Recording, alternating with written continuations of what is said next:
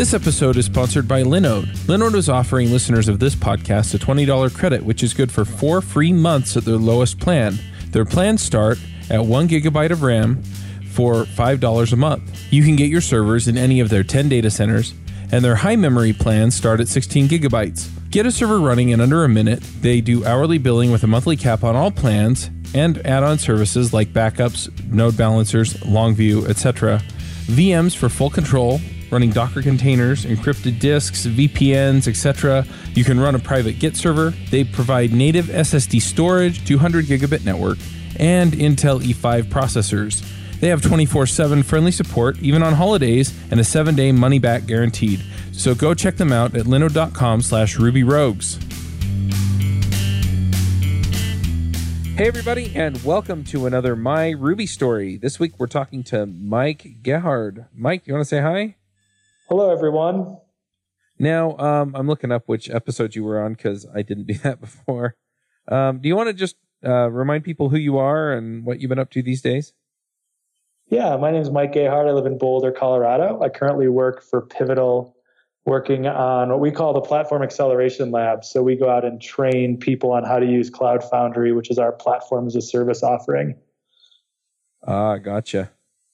Yeah, I remember, I think it was 2008, I went to RubyConf, and I think they did a tour of a bunch of companies and made it out to their office in San Francisco. And then Pivotal got acquired by EMC Corporation, which later got acquired by Dell, I think. Yep. Following the chain correctly. So you work for up the chain all the way to Dell. That's interesting.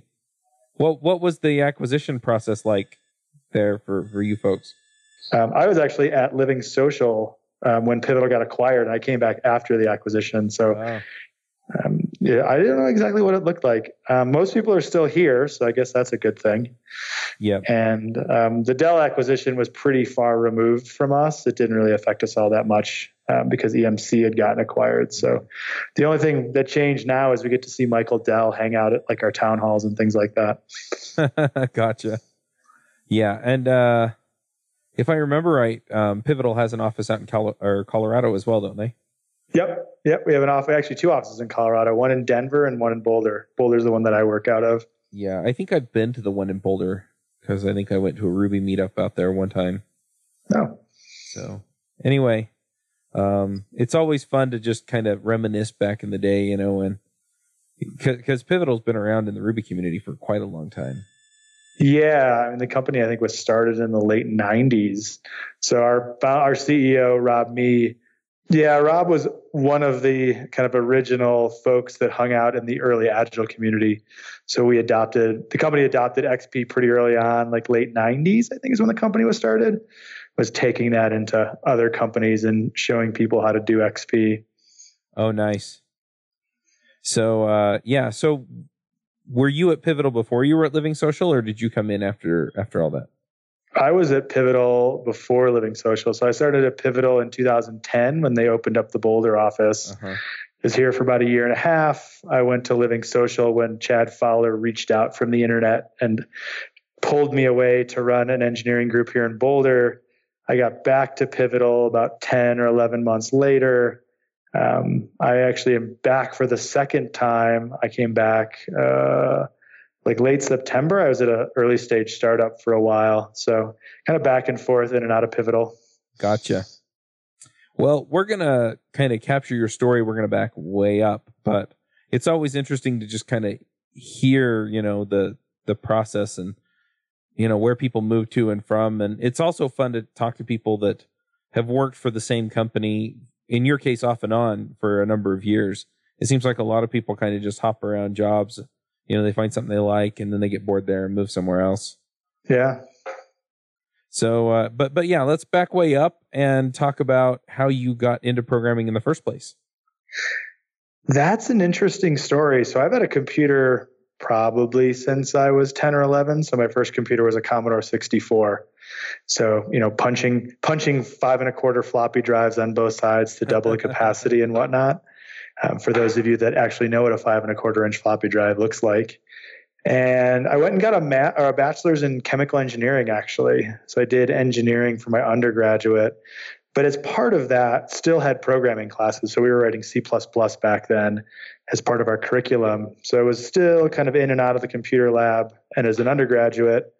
And then I graduated with that degree, went to work for a petrochemical refining research company and got into computers pretty hardcore there. So I was working with a group that was, so this was mid to late 90s, that was collecting all of our research data into databases. And then we'd run reports and pull it out as researchers. And I was like, oh, these computer things are kind of cool. Maybe I should go do this. Nice. Went back to school, started working on a master's in software engineering at night.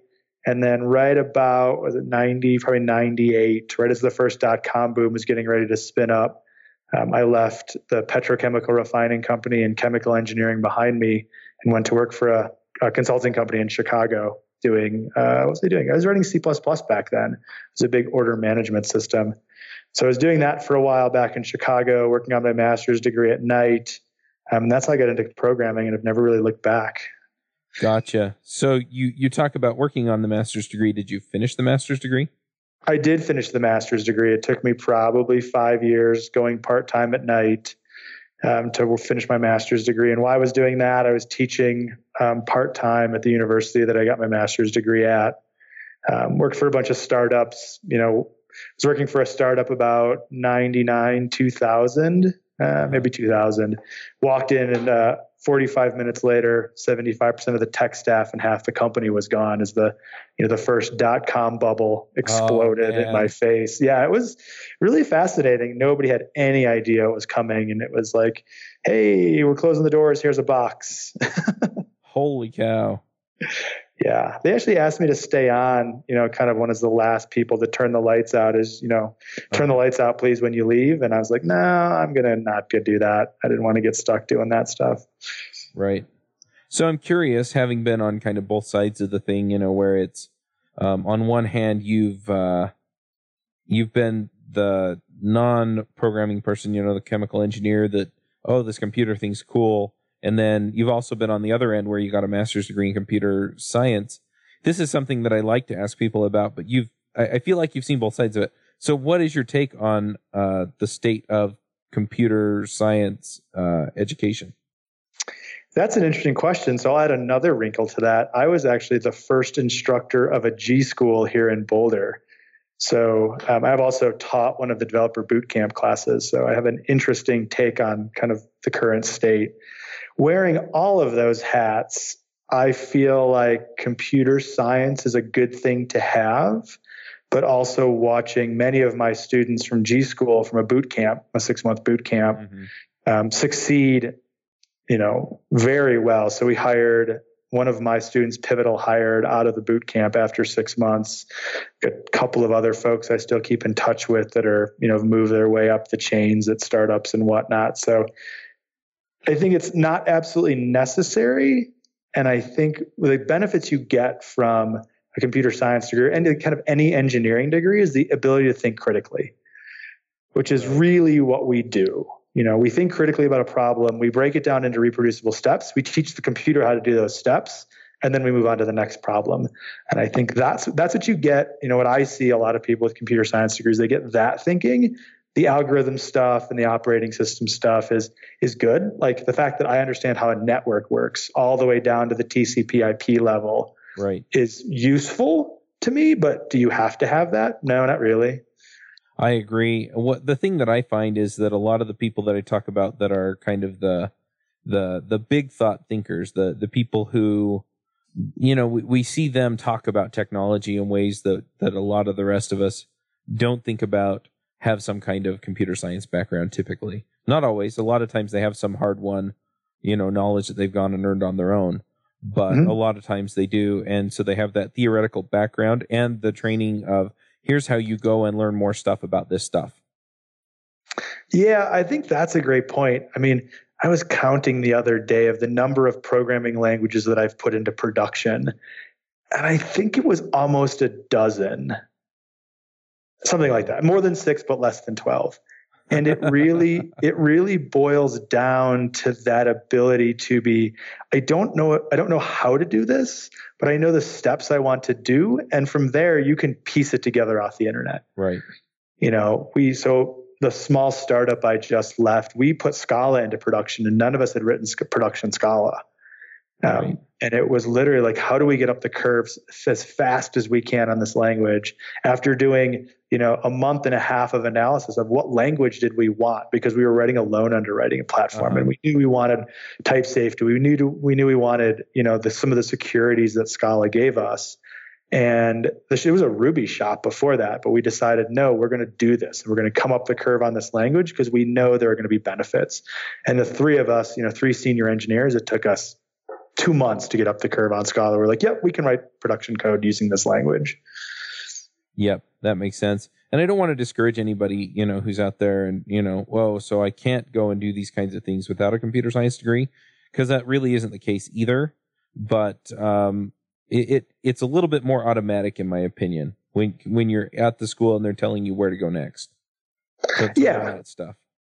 Yeah, it becomes easier. I mean, I'm relatively self-taught. I went back and got a master's in software engineering because I wanted to understand the discipline. Yeah. I didn't feel like I needed it, but for me personally, the way I learn best is I'm going to go deep on this. I'm like, okay, I'll take a semester of operating systems and a semester of networks and a semester of, computer hardware. And I made that choice. That's because that's the way I learn best. But yeah, to your point, you don't need it if you can learn other ways. I think the key in all the people that I've mentored or taught is you have to figure out how you learn best. Yeah. And then just go and leverage that going forward. Yeah, I have a course on finding a job, and the last module is how to learn and how to know what to learn. And that's really what it comes down to is, A, why do you want to learn it? And then what is it that you have to learn to get what you want? And then the other part of it is, okay, how do you learn it, and how do you know if you've learned it well enough? And those are all thorny issues, but at the same time, if you really get how you work, it makes that work, and it makes it make sense. Yeah, and I know that for me to learn a new language, I have to go build something. Yeah. So the way I learned Rails is I partnered up with a friend of mine, and we started a business together. It was like the couchsurfing.com for surfboards. Mm-hmm. It's called Global Quiver. And he's like, hey, we're going to build this website. And I was like, cool. What are we going to build? And he's like, I don't know, pick a language. And I was like, oh, Rails is kind of cool. So we just started building the business, and I was building software using Rails. And it's like, I know I've done this in C++ or Java before. How do I do this in Rails? Right. And that's the way I taught myself Rails. So you skipped ahead. Sorry. No, I fully intended to ask how you got into Ruby. Is that your story then? Is that how you got into Ruby? That's how I got into Ruby. Yeah, I had never really I didn't even know the language existed until a friend of mine's like, hey, here's this Ruby thing. And I was living in the mountains. I was living in Vail at this point in time, so I didn't have access to a ton of user groups and things like that. But that's how I got into Ruby and Rails. Oh, Vail is gorgeous. Holy cow. Go drive that highway, I-70 sometime. Oh, anyway. So it's funny because I'm kind of the same way. I have a computer engineering degree, and I had a problem I had to solve at work. And so the company was using Ruby on Rails, and we wound up building something in Rails. And that's how I got into it too. Yeah. And I find that that's the case with a lot of folks. And, those folks weren't genius Ruby coders beforehand. It was just, okay, I'm going to go bang on this until something falls out that makes sense. And I think that's the great part of Rails, is it doesn't take a lot of banging. Yeah. To get something useful to fall out the other end. And it's funny I really struggled with knowing Ruby, the language, and where Rails came in. So I can't remember what method call it was, but I didn't know that was a Ruby method call for like a year and a half into my Ruby career. I was just like, I'd always been programming in Rails. And then I went to write some Ruby scripts. And I was like, what do you mean this method doesn't exist here? Because it had been being tacked on by active support. Yep.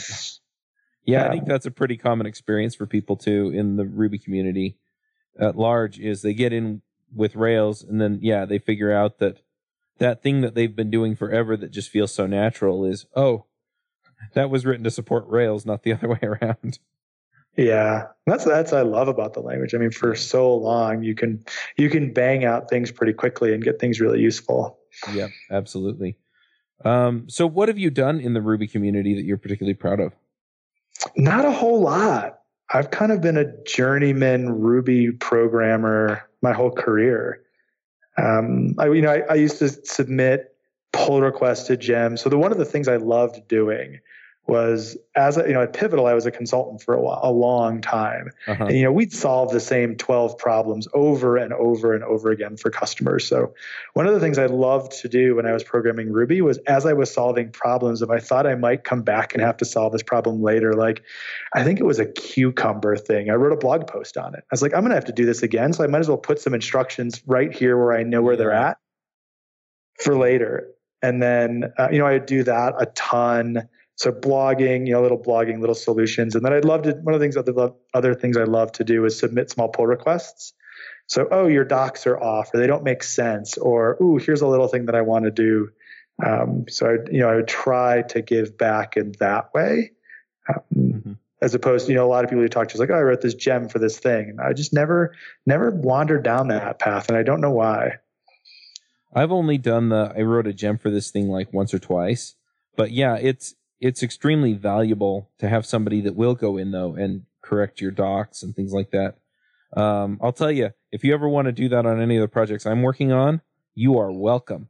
Because it's a ton of work. And yeah, I mean, if you're in it to get recognized and, glory or whatever, however you measure success, and that's part of it is writing the code, the definitive way of doing X, Y, and Z, then yeah, you're going to have to go invent your own library. But there is so much value in what you just described that we sometimes discount, because we don't recognize those people. And yet that's so, so valuable to the people that are going to use the library and to the people who are trying to help people use the library. Yeah, I think as a gem author, as you point out, this is the definitive way to do this. And it all makes complete sense in their head. Mm-hmm. Because they wrote it, and then someone like the second, third person comes in and just doesn't get it. Yep. And, to have that person bring their insight, be like, hey, if you just change these 4 sentences in the documentation, it would make sense to me. And if you get enough people doing that, you now have enough breadth of experience or lack of experience where the docs make sense to a lot broader range of individuals. Yeah, well, and the other part of that is, sometimes I write the gem for my specific use case. And so you mentioned small pull requests. It's like, you know what? If you add just this little extra thing to the API, then it handles my use case too. And that's also really helpful. Yeah, exactly. And it's that you've got this narrow view of the world, and that's sometimes good, but it doesn't necessarily make good for everybody. Yep, absolutely. So what are you working on these days? So language-wise, I'm really liking a language called Kotlin. So Pivotal, as it's grown up, we deal with a lot of Fortune 500 companies now, obviously trying to sell enterprise software. A lot of Java shops, tons of Java shops. I was going to say, Kotlin looks a lot like Java. It does, and a lot like Ruby. Yeah. It's a fascinating language. So Java, statically typed, which I really like. Having put Scala into production, the promise of Scala was always, it's a better Java. And I'm like, yeah, it's a better Java with a really complicated type system. And if you're not used to that, it's, can be a barrier. Whereas Kotlin has taken this other approach where Scala is, someone's PhD thesis. Martin Ordersky, the man who wrote the language, I think it was his PhD thesis on type systems and a bunch of other people's PhDs on type systems. A great language. Kotlin comes more from like the Go aspect of an engineering language. Mm-hmm. Like I have some problems I need to solve, and I don't want to write these in Java. So so the folks at JetBrains, the people that write IntelliJ, there's my little plug for IntelliJ, wrote this language so they could rewrite their IDE and be more productive. And the language just has these really nice productivity boosters in it, like extension methods. So, we're used to monkey patching things in Ruby. Well, in Kotlin, I can write an extension method on list. I don't have the source code for list, but I can write an extension method. But because it's statically typed, I don't get that problem of oh, where did this method come from? In Kotlin, I have to specifically include the code that brings that method with it. Mm-hmm. And only in those files do I get that method. Unlike in Ruby, once I monkey patch something, everybody and their brother and their sister gets that code, and it can cause some problems. Yeah. So it's little things like that have, that joy of Ruby, but also the static typing and the JVM and kind of all the other, and the whole Java ecosystem. I mean, hundreds of thousands of libraries of doing things for long periods of time. So that's the big language I'm writing now. I'm always dabbling in Haskell or PureScript or something like that to keep my functional programming chops up to date. I really have started to change the way I write software, more functional style these days, and then mix in some objects. So also been dabbling in that. Still bouncing in and out of the Ruby community. It's always fun to see what's going on over there. Been interesting watching the talks of static typing into Ruby and what that's going to do to the language. And then really like the other big thing, like non-language specific, is trying to fight the microservices marketing machine. Giving some talks on well-structured monoliths. So DHH and I agree on probably only one thing in this world is well-structured monoliths are a good idea. Wait a minute. You came on the show and talked to us about migrating a monolith to microservices. I did. So are you going back on that? I am not. I am saying microservices become an implementation detail. So one of the reasons, if you go back, you can go back to that episode and kind of listen to it. But the big one is we want highly cohesive, loosely coupled software. And we think the only way we can get that is microservices. And if you write a monolith, you can actually write the monolith in a specific way such that microservices are almost automatic. Where it's like, oh, I have this thing. I'm just going to put it on in an HTTP server and away I go. So not against microservices. I firmly believe that for some people, microservices are the optimal software architecture. What I'm trying to reel people back from the edge on is, hey, we need to start with microservices first. The only way to do microservices is to do them first. And I'm not necessarily convinced of that. That makes sense. It's funny because it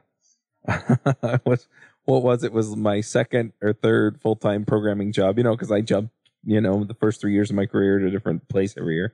And we built this huge monolith that was so tightly coupled. And so what did we do? We went and rewrote everything as microservices, everything.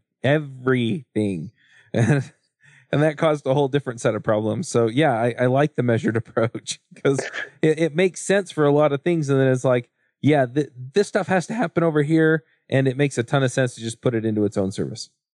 Totally. Yeah. There's a guy named Simon Brown who's also one of my kind of people I look to in this well-structured monolith world. And he's got a quote that's attributed to him that says, if you can't build a well-structured monolith, what makes you think you can build a well-structured set of microservices? And the last thing you want when you're building microservices is a distributed monolith, which is where a lot of people end up. They end up with 40 microservice calls to get one thing done. And you're like, well, you now have the worst of all worlds. Yeah. So, and I think that's where we wound up. I mean, we completely rewrote it from the bottom up, but that's where we wound up. It's distributed systems are hard. I mean, it's a non-trivial thing to deal with. So yeah, that's where I'm at. Well-structured monolith first. And if you want microservices, there's a clear path to getting there. But you prove out the coupling and cohesion in your software in a monolith first before you go throwing it across a network boundary.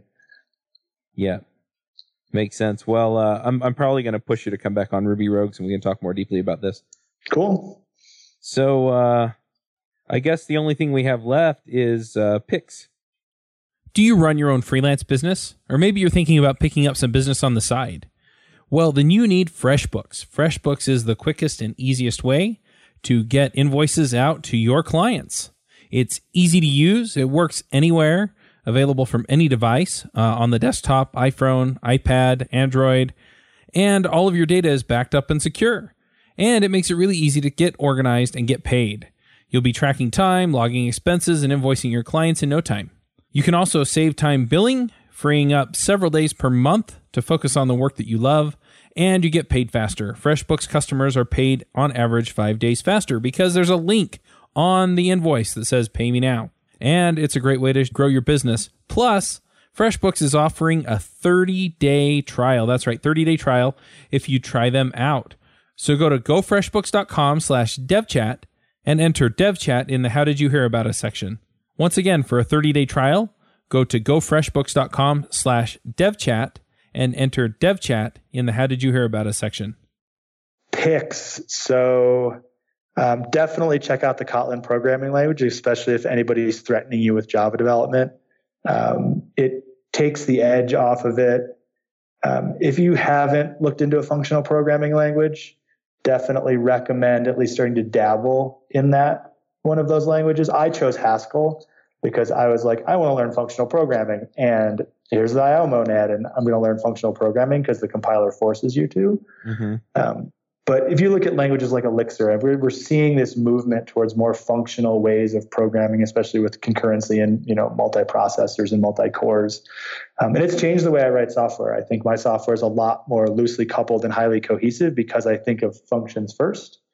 But Haskell is not for everybody. So there's, I think plenty of other languages, Elixir being one of them for the Ruby community, if you're looking into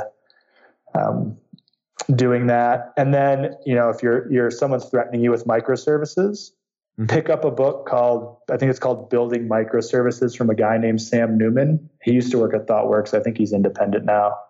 A really great, even-handed, here are the pros and cons of microservices. You make your own decision kind of book.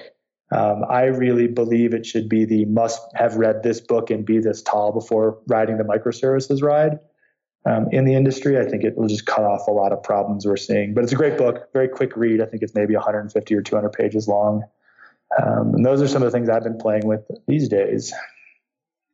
Awesome. Well, I'm going to jump in here with a few picks of my own. Now I've been playing with all kinds of stuff lately. I went to CES, and now everybody wants to send me review units of their stuff. So I've been playing with some of them. I'm going to be putting the reviews up on YouTube, so keep an eye on that. That's at devchat.tv/YouTube. But a few of the things that I've also been playing with, and these are things that I bought for myself. I'm totally going to go the food route. So the first one is it's a Masterbuilt smoker I got for Christmas. Now I told my wife to go buy it on Black Friday, and she did. So it wasn't exactly a surprise, but I made some ribs in it a couple weeks ago. So good. Went and got some more ribs. I've been out of town the last 2 weeks. But yeah, so just amazingly good. So really digging that. I also just love my slow cooker. So if you're slow cooker, crock pot, whatever you want to call it, terrific stuff. And then you mentioned functional programming. And so I'm also going to just throw out a pick for that. I'm working on a podcast, and I've decided to call it Elixir Mix. And yes, I know that Mix is the utility for Elixir. So that's going to bother some people. I just know it. But I like the name. It rolls off the tongue, and so I stuck with it anyway. But yeah, so if you're interested in a podcast about Elixir, keep an eye out. It's probably going to come out about 2-3 weeks after this episode comes out. So keep an eye out for that stuff. And Mike, if people want to see what you're blogging about or thinking about or working on these days, where do they go? Twitter's probably the best place. So my Twitter handle is MikeGehard. D as in dog. Awesome. All right. Well, thank you for coming. Awesome. Thanks for having me. Yeah, we'll go ahead and wrap this one up, and we will catch everyone next week. Bandwidth for this segment is provided by CacheFly, the world's fastest CDN. Deliver your content fast with CacheFly. Visit CacheFly.com to learn more.